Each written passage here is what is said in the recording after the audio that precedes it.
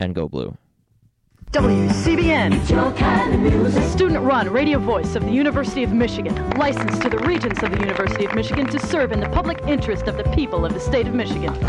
For when the famous explorer Filter Antoine Leroux wandered into the swamps that were to become Ann Arbor, he had but one goal in mind, a radio station that would rise above all others, reach to the heavens, and enlighten mankind forever.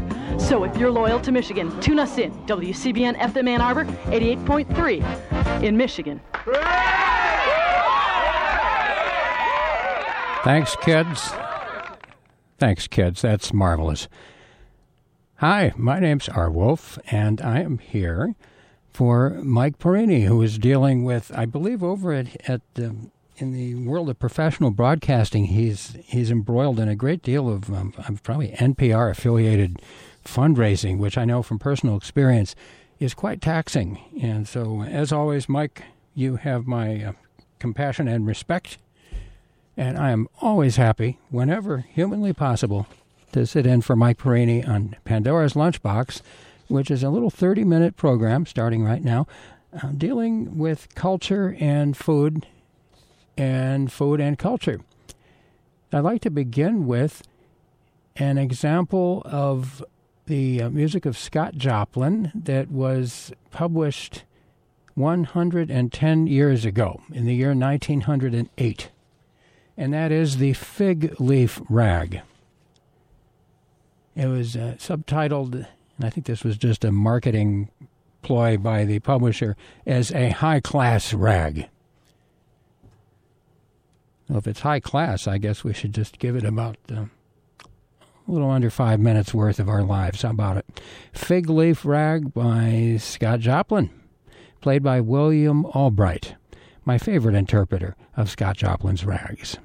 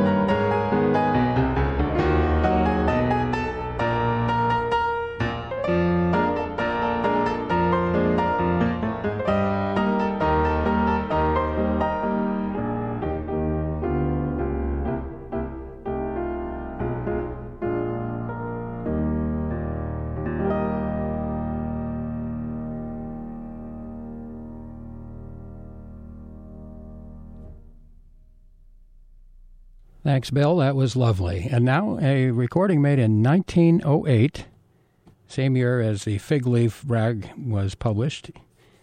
This is a glass xylophone solo with orchestral accompaniment. It's by one Chris Chapman. He is playing the Dill Pickles Rag by Chaz L. Johnson. I don't know the last time you heard a glass xylophone, but now's the time.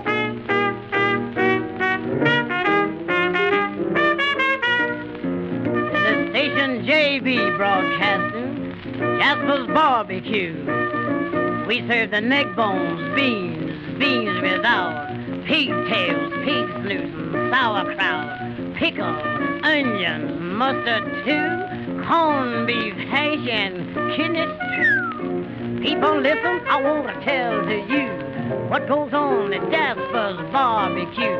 It's a place where they sprinkle sawdust on the floor. You drop a nickel in the slot and holler, let her go. Some order ribs, some order pork and beef. They serve the best fried pie you tasted or seen. Folks, they come in about 2 a.m. They start to ringing and twisting, and it's too bad, Jim. Ringing and twisting, everybody's happy. Ringing and twisting, some stomping and tapping. Some ring to the left, some ring to the right. While the smoke's so thick, you could cut it with a knife. Need no invitation, nobody's barred.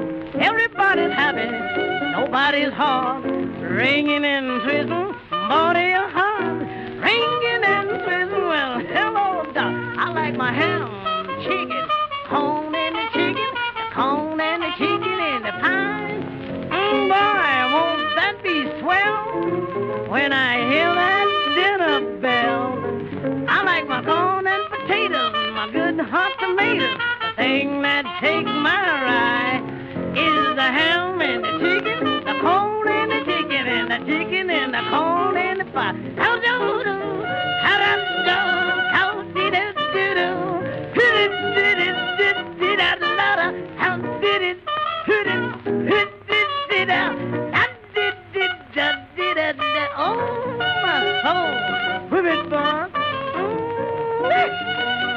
tight like that. Did it la la la la da. How did it lead us down, did us? Oh, ringing and twizzle, everybody's happy. Ringing and twizzle, some stomping and tapping. Oh, some lose their coat, some lose their hat. I heard a sister holler, it's tight like that. No invitation, nobody's bored. Everybody's happy, nobody's hard. Ringing and twizzle, body hard. Ringing and twizzle, hello, God.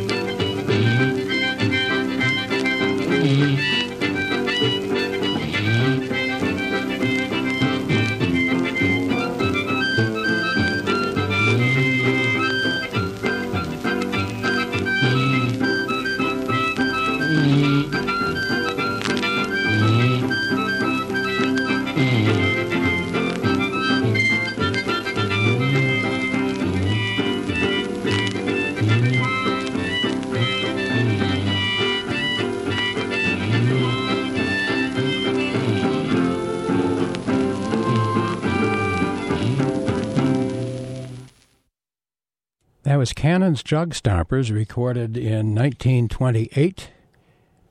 Got some soul food music from the early 20th century. That was the Pig Ankle Strut, preceded by Down at Jasper's Barbecue, Frankie Half Pint Jackson, backed by Freddie Keppert and Cow Cow Davenport. How do you like them apples? We'll get to the apples in a minute. And a glass xylophone solo with orchestral accompaniment recorded in 1908 by one Chris Chapman. That was the Dill Pickles Rag. My name's R. Wolf. I'm filling in for Mike Perini on Pandora's Lunchbox, a show about food and culture on WCBN-FM Ann Arbor. It's time for a brief report on the etymology behind the term scrumping. The word scrumping, S-C-R-U-M-P-I-N-G, apparently means stealing fruit, especially apples, from someone else's trees. a British term. It's considered less bad than, say, shoplifting, but adults still disapprove, it says here. I have a report from someone in England talking about this word. It says, as I write, we are in apple harvest time in England, which makes me think of the one-time rural childhood pursuit of stealing apples from orchards. That's what scrumping means over here. Americans have another low slang sense of the word that need not concern us, it says. It might sound like an immemorial practice, and probably is, but the word for it is surprisingly modern. The earliest example is from 1866. The source is uncertain, but seems to be from a dialect term meaning something withered, shriveled, or dried up. It may be linked to the old adjective scrimp, scanty or meager, from which we get the verb scrimp, to economize or be thrifty. Support for this comes from an early meaning of scrumping, which referred to taking windfalls or the small apples left on the trees after harvest. This evolved into illicitly taking any sort of apples. It can even more broadly mean theft of any kind, though this is rare. If you're familiar with British cider, they go on, you will know scrumpy for a cheap and rough, though strongly alcoholic variety, which is a hazard to the unwary. Its name is a relative of scrumping in its oldest sense because it was often brewed from small or unselected apples. Modern brands that go by that name are mild compared with the vinegary farm-made sort of old, which a farmer described to me in Herefordshire many years ago as squeal pig cider, this being the noise he made when he tried it. It used to take 3 people to swallow a mug of it, another old countryman told me, 1 to drink and the other 2 to hold him upright. Unquote. The American adjective scrumptious for food that is appetizing or delicious, or which describes a very attractive person, seems not to be connected. That's what it says here in this source that I found. But I was just speaking with Professor Herb Eagle, with whom I'm fortunate enough to collaborate on a weekly and actually sometimes daily basis at U of M. He's from the Slavic department. So we show a lot of Slavic films and film clips together. I was just chatting this up with him today, and he said that actually it might work the other way. The word scrumptious could have meant something yummy, you know, and then scrumping would just be, okay, let's go get us some goodies, you know. But either way, there's no way around the fact that Fats Waller composed something called Stealin' Apples, and it, as far as I know, it doesn't have any words, but Stealin' Apples is one of dozens of songs that Fats Waller composed and then did not live long enough to ever record himself. So we have various other interpretations of Stealin' Apples, and I'm very fond of this one from 1948. It's Benny Goodman's Sextet. Listen for the tenor saxophone of Wardell Gray. Stealin' Apples, or as they might say over in London, scrumping.